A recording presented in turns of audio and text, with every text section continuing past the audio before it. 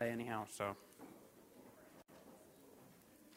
All right, so if you have a Bible or it on your technology, you can get to 1 Thessalonians. 1 Thessalonians, we're going to be looking at chapter 2, the first 12 verses this morning. A few weeks ago, we began a series on Paul's two letters to the Thessalonian church. In chapter 1, if you remember, now again, that was a few weeks ago because we didn't have church. We had Dave Percy, so you got to stretch back a little bit. I know for some of you, our older brains, I was going to say you, but I'll include myself, our older brains. Remember in chapter 1, we considered the fact that this baby church reflected that the gospel of Jesus both had a tremendous impact on their lives and then a really beautiful and marvelous influence through their lives. And then as we enter into the first half of chapter 2, Paul shifts from that emphasis, we might say, of the impact and the influence of the gospel through the Thessalonian church, and he shifts to the motives by which the gospel was originally conveyed. So I'm going to read here the first 12 verses of chapter 2. You know, brothers, that our visit to you was not a failure. We had previously suffered and been insulted in Philippi, as you know, but with the help of our God, we dared to tell you his gospel in spite of strong opposition. For the appeal we make does not spring from error or impure motives, nor are we trying to trick you. On the contrary, we speak as men approved by God to be entrusted with the gospel. We are not trying to please men, but God, who tests our hearts. You know, we never used flattery, nor did we put on a mask to cover up greed. God is our witness. We were not looking for praise from men, not from you or anyone else. As apostles of Christ, we could have been a burden to you, but we were gentle among you, like a mother caring for her little children. We loved you so much that we were delighted to share with you not only the gospel of God, but our lives as well, because you had become so dear to us. Surely you remember, brothers, our toil and hardship. We worked night and day in order not to be a burden to anyone while we preached the gospel of God to you. You are witnesses, and so is God, of how holy, righteous, and blameless we were among you who believed. For you know that we dealt with each of you as a father deals with his own children, encouraging, comforting, and urging you to live lives worthy of God, who calls you into his kingdom and glory. We'll stop there.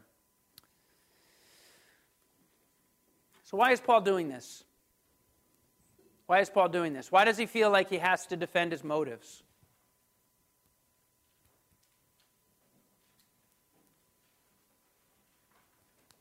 It's clearly what he's doing. Why do you think he feels the need to do it?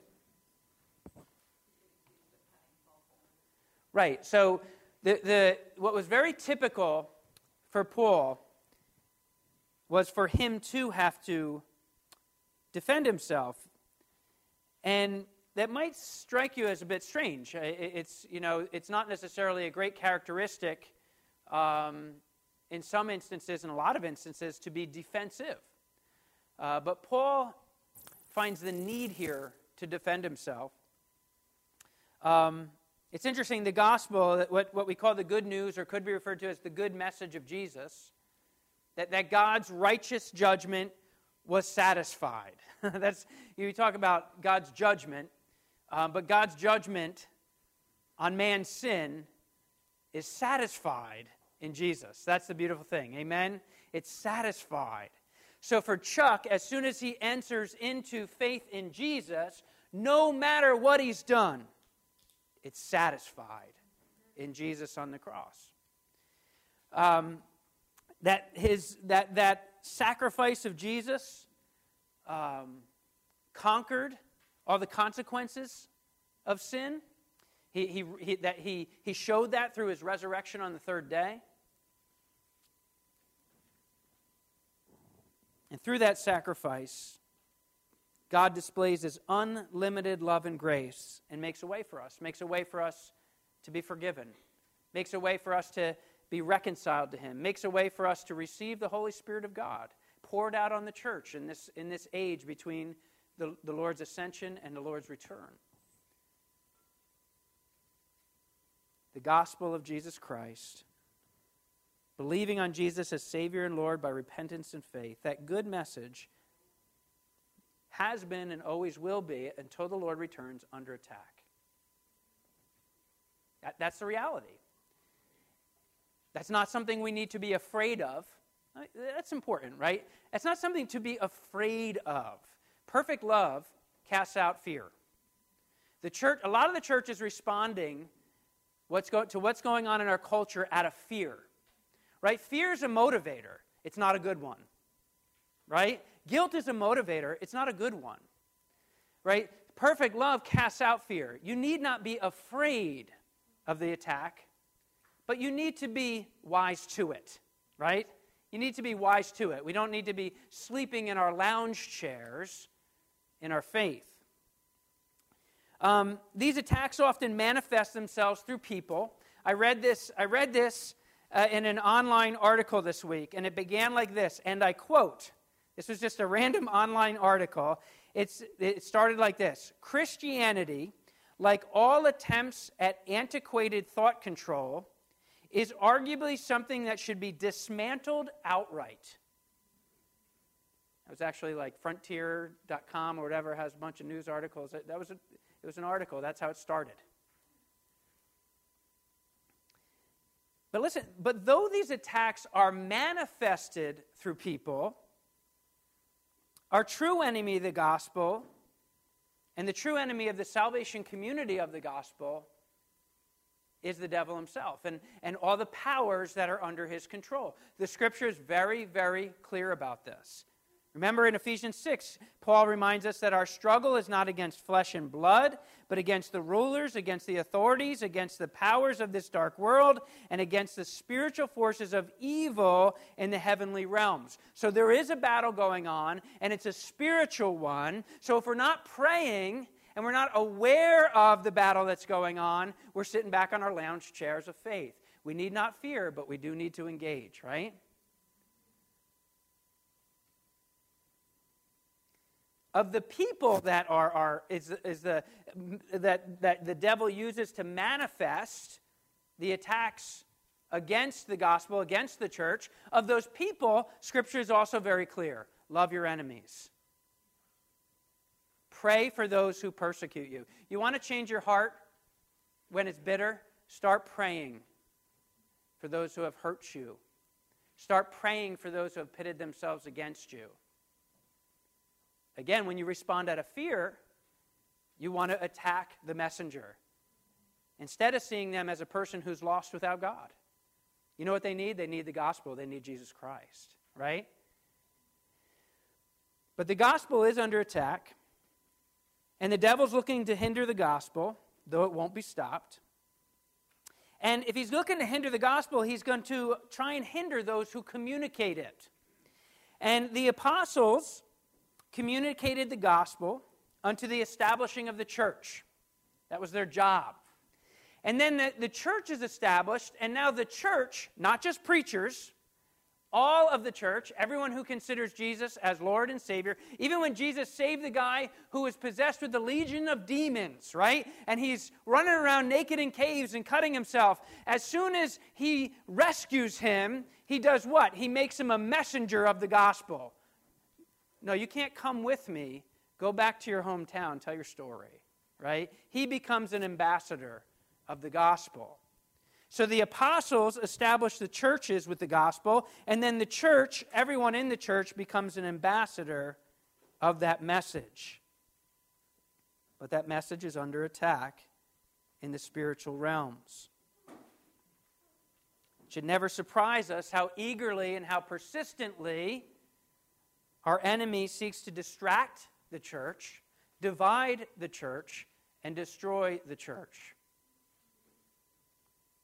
It's not something to fear, but it's something to be discerning about and aware of.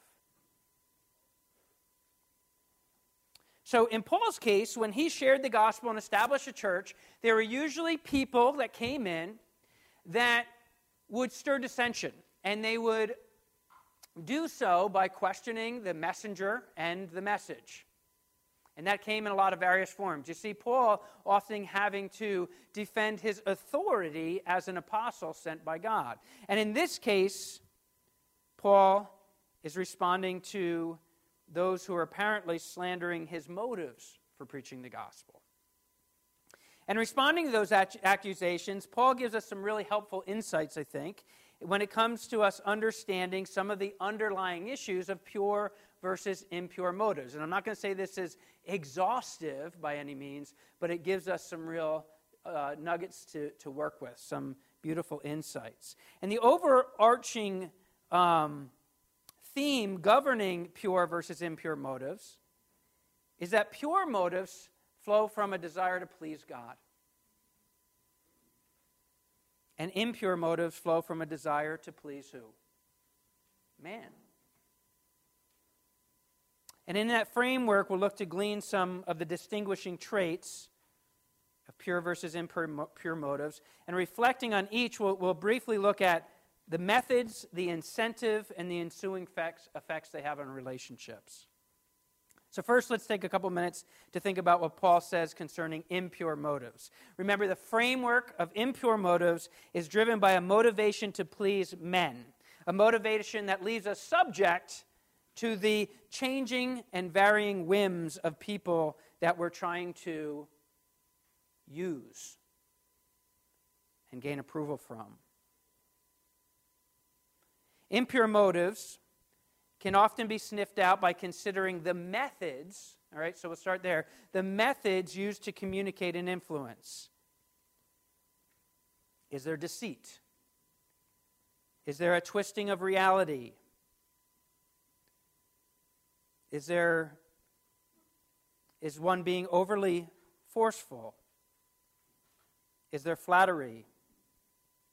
Paul seems to touch on all these things. Is there simply figuring out what someone wants to hear and then saying it? That what someone wants to hear could vary. Even when it comes to religion, it could vary quite a bit. One person might want to hear, listen, what you're doing is just fine. You're good enough. That might be what one person wants to hear. Someone else might hear, you can do whatever you want. Someone else might want to hear, tell me what to do, tell me all the rules, tell me the religious standards, and I'll do them so I can get it right. There's various things that people want to hear, but the gospel is in none of these. It's not do whatever you want. It's not you're doing everything right now. It's not the legalism of adhere to religion. The gospel is none of those. Because all of those creates me as Savior and Lord. And the gospel is Jesus is Savior and Lord. Gospel doesn't always tell us what we want to hear, but it tells us what we need to hear. And Paul says that they were not trying to trick them. They weren't using crafty methods. They weren't being deceitful. It wasn't kind of this slick sales pitch. They didn't communicate with flattery. It's an interesting word. Where encouragement is a way to build someone up, and its motivation is sincerity. Flattery is a way to puff someone up, and it stems from insincerity. Flattery is a form of manipulation. It says nice things, but it's not really for the other person's good. It's just to get what you want. It has ulterior motives. It's the man who tells the woman, "You're so beautiful," but it really has nothing to do with her. It just has to do with what he might want to take from her. Flattery. Paul says we didn't use flattery. We didn't deceive you. We didn't try and trick you. Impure motives lead people to sell something without being upfront about all that's involved. It's like selling the gospel of Jesus in a way that just makes people think that it's all prosperity in this world, when Jesus didn't say that, did he? He said we got to count the cost of being disciple. The gospel's free. The gospel gives us more blessing upon blessing than we can ever imagine. But Jesus is very clear, here and now, at times, it's going to be really hard. But impure motives will sell without giving all that's involved. So the methods of impure motives are deceitful, we can say. They're deceitful. Am I only saying what I want someone to hear? Am I only hearing what I want to hear?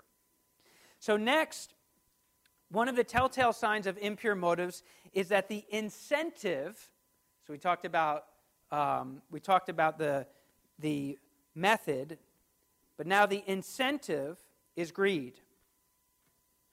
I or they are in it, not for what I or they can give, but what we can gain.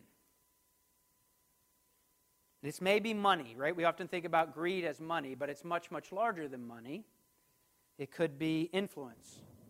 It could be power. It could be favors. I scratch your back, you scratch mine. It could be position. It could be acclaim. It could be gross abuses of power. Here, the phrase impure motives in verse 3 in the Greek, many scholars think that there is actually a hint of motives, of implying motives that were sexual in nature. They could have even saying, hey, Paul, in that church there was many prominent Greek women that came to the Lord, so they might be saying, hey, Paul, what's going on here? What's your motivation?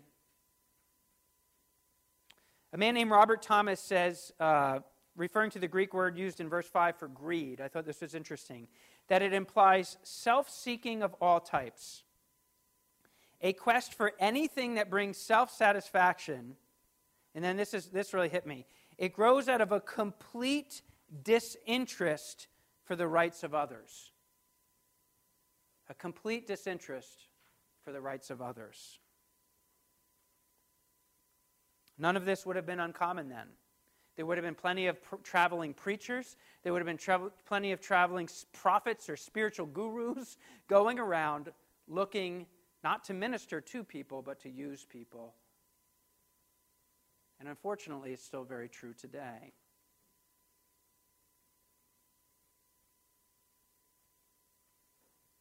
But our hearts aren't often too far from this, are they? If we're honest with ourselves, how often do we do things in the name of Jesus or in the name of ministry, more about what is gained than what is given? Agendas that run roughshod over people. The quest to be noticed, or to be liked, or to be applauded. For impure motives, the incentive is greed of all kinds. Thirdly, relationally, impure motives lead to shallow relationships. Shallow relationships.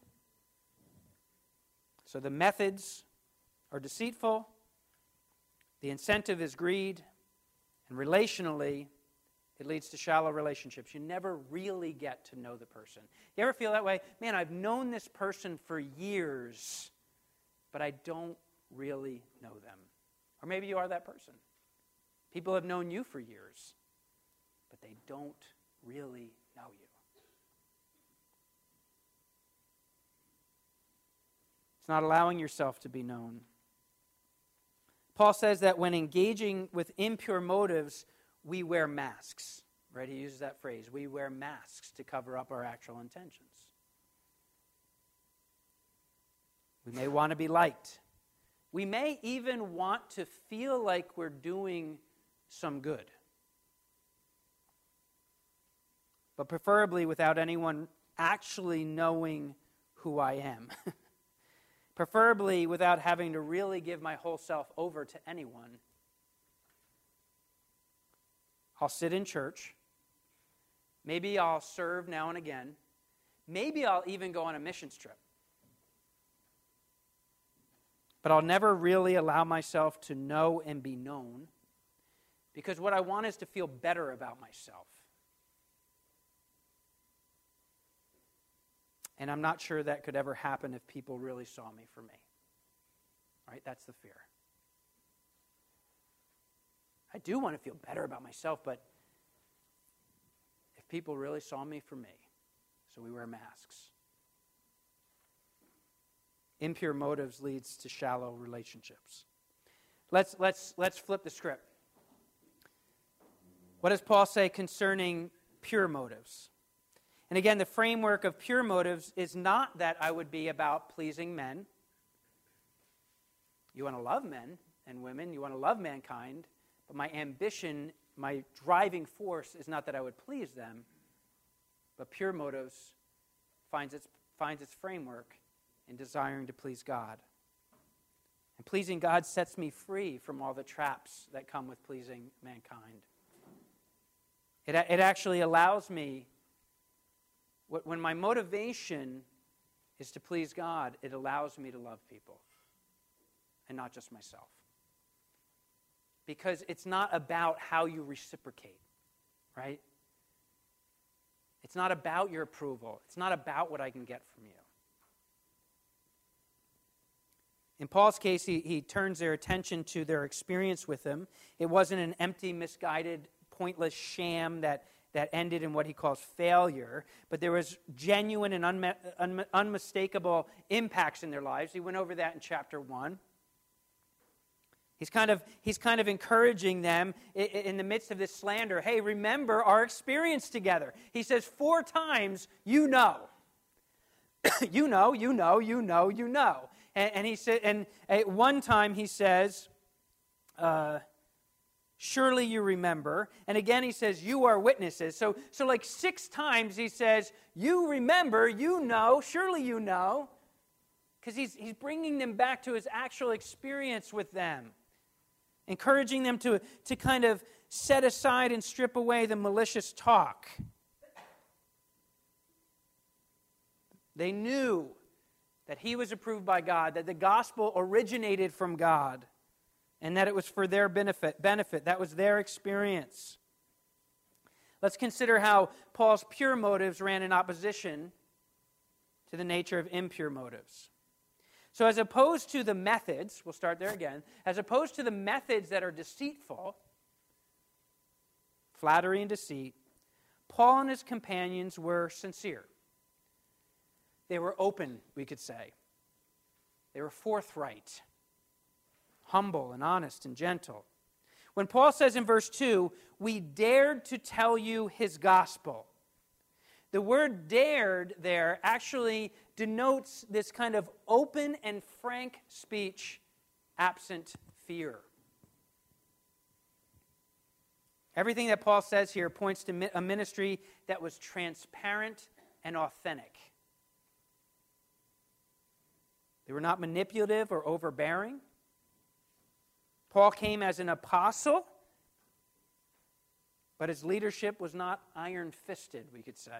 In fact, it's very interesting. He says that they were gentle among them. In verse 7, where it says, we were gentle, it could be translated, we became babies among you. It's a really interesting picture. And then I'll mention in a minute, he talks about mothers. It's almost like this picture of this nursery, and it's like we came down and were so tender with you, it was like we were vulnerable infants with you.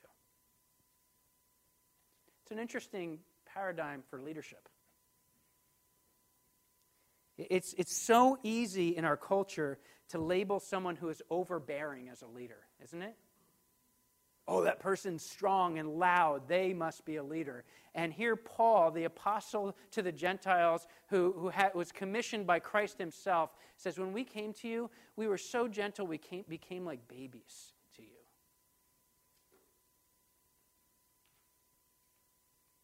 Paul's and his companions' methods were the opposite of threatening, the opposite of domineering, the opposite of superior, take charge, take advantage. They were innocent in motive, tender in their approach.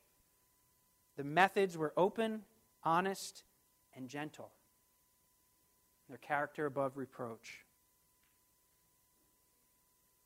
Next, as opposed to an incentive of selfish gain, pure motives were showed in their willingness to suffer for the good of others. Paul says, you know the suffering we went through. He cites their suffering in Philippi. In Philippi, they were stripped and then publicly beaten and flogged. So can you imagine? Paul's basically saying, they stripped us naked, they beat us and flogged us, and then they threw them in prison and shackled their feet. That's what the gospel cost them. And then they went on to Thessalonica after that experience,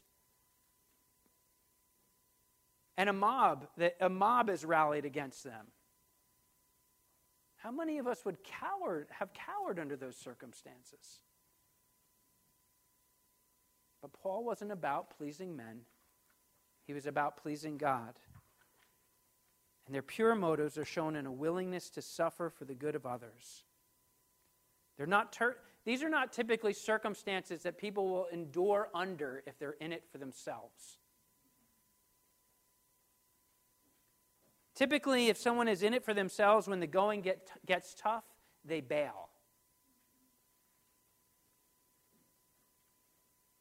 And not only is their gospel labor demonstrated in their willingness to suffer, it's also displayed in their refusal to be a burden. Paul didn't demand financial support. There's many times that later he writes that he could have, that he had a right to it. Don't muzzle the oxen while he's treading grain. He had a right to it, but he wouldn't exploit it. He wouldn't take advantage of it. Because, you know why? Because he wanted them to know that the gospel was free. It's no charge, folks. So he labored day and night. And a lot of people think that means he literally ministered all day long and then at night worked. Tent maker, leather worker, whatever he was doing. So he did double duty so they knew the gospel was free. He worked hard. His motivation was pure. He was willing to suffer. Listen, the cause of the gospel, and a lot of times entering into meaningful relationships, comes with some hard work and at times suffering. But pure motives will be driven by an incentive of doing good for others, and will manifest itself in the willingness to do the work, and at times even suffer to that end. Lastly, as opposed to the shallowness that's prevalent with impure motives, relationally, pure motives allow us to go deep. So again, I'm trying to please God, not man. It's not about your approval or your praise. I'm not relying on that. It frees me to be vulnerable. It frees me to show you who I really am. The good, the bad, and the ugly. It's a safe place because I know I'm loved by God. The apostle says that he and his companions shared their lives. We didn't just share the gospel with you, we shared our lives with you. And that expression doesn't mean they just physically rubbed shoulders with him for a while. It means they went deep. It means they shared their joys and sorrows. It means they exposed their inner selves. It's to truly know and allow yourselves to be known. It's to refuse to just come to church and not be a part of the church community relationally. Knowing and being known. It's a refusal to think of evangelism as disconnected from relationship. Well, I need to go witness. Maybe I'll go. It's great. Go talk to a stranger. More power to you. But are you talking to your neighbors? Is it just hit and run ministry, disconnected from relationship? I don't see that as the mandate of the Scripture. No, it's relational. It's getting to know people. It's entering into their world and their mess and knowing and being known. Paul's love was so sincere that it was parental. He talks both about, if you can imagine this, the Apostle Paul, he says, I was like a mother to you. I was like a baby. I was like a mother, nurturing you, caring for you. I was like a father, then he says. Because in that culture, the father would have been responsible to come alongside and give instruction and to motivate so that you would live lives worthy of God or walk worthily of God, it could be said more literally. Live a life that is in accordance with the love and grace that's been lavished on you. Not only that you've been made holy in Christ, but then you would choose, we sang that, I choose to be holy, right? You're made holy, but now I'm choosing it. I'm living a life worthily, walking worthily of God. Pure motives allow us to be free of masks, to know and be known. Just going to wrap up by reading a very simple song by Sarah Groves. It's called Know My Heart. And then I'll invite Daniel up to close us. It says, why do I pray? Do I pray? To say I prayed an hour? Why do I love? Do I want you beholden to me? Why do I help? Do I want to hear my name called out? Why do I sing? Search me and know my heart, O God. See if there is any wrong thing in me. All I have ever really wanted are clean hands and a pure heart. Why do I tithe? Do I tithe so I can get a blessing? Why do I praise? Do I praise to do the right thing? Why do I serve? Do I serve so others will serve me? Why do I sing? Search me and know my heart, O God. See if there is any wrong thing in me. All I have ever really wanted are clean hands and a pure heart. So, Father God, we do ask that you purify our hearts, Lord. You know that in our sin we are broken to the core, but in Christ we are being made anew. Father God, may it be that our desire would be to please you alone. That our methods, Lord God, as we love one another, minister to others, that they would be honest, open, transparent, gentle. That when you call us to, that we'd be willing to suffer for the good of others. And make us so secure in your love, Lord God, that we are willing to know and be known. Purify our motives, we pray. In Jesus' name, amen.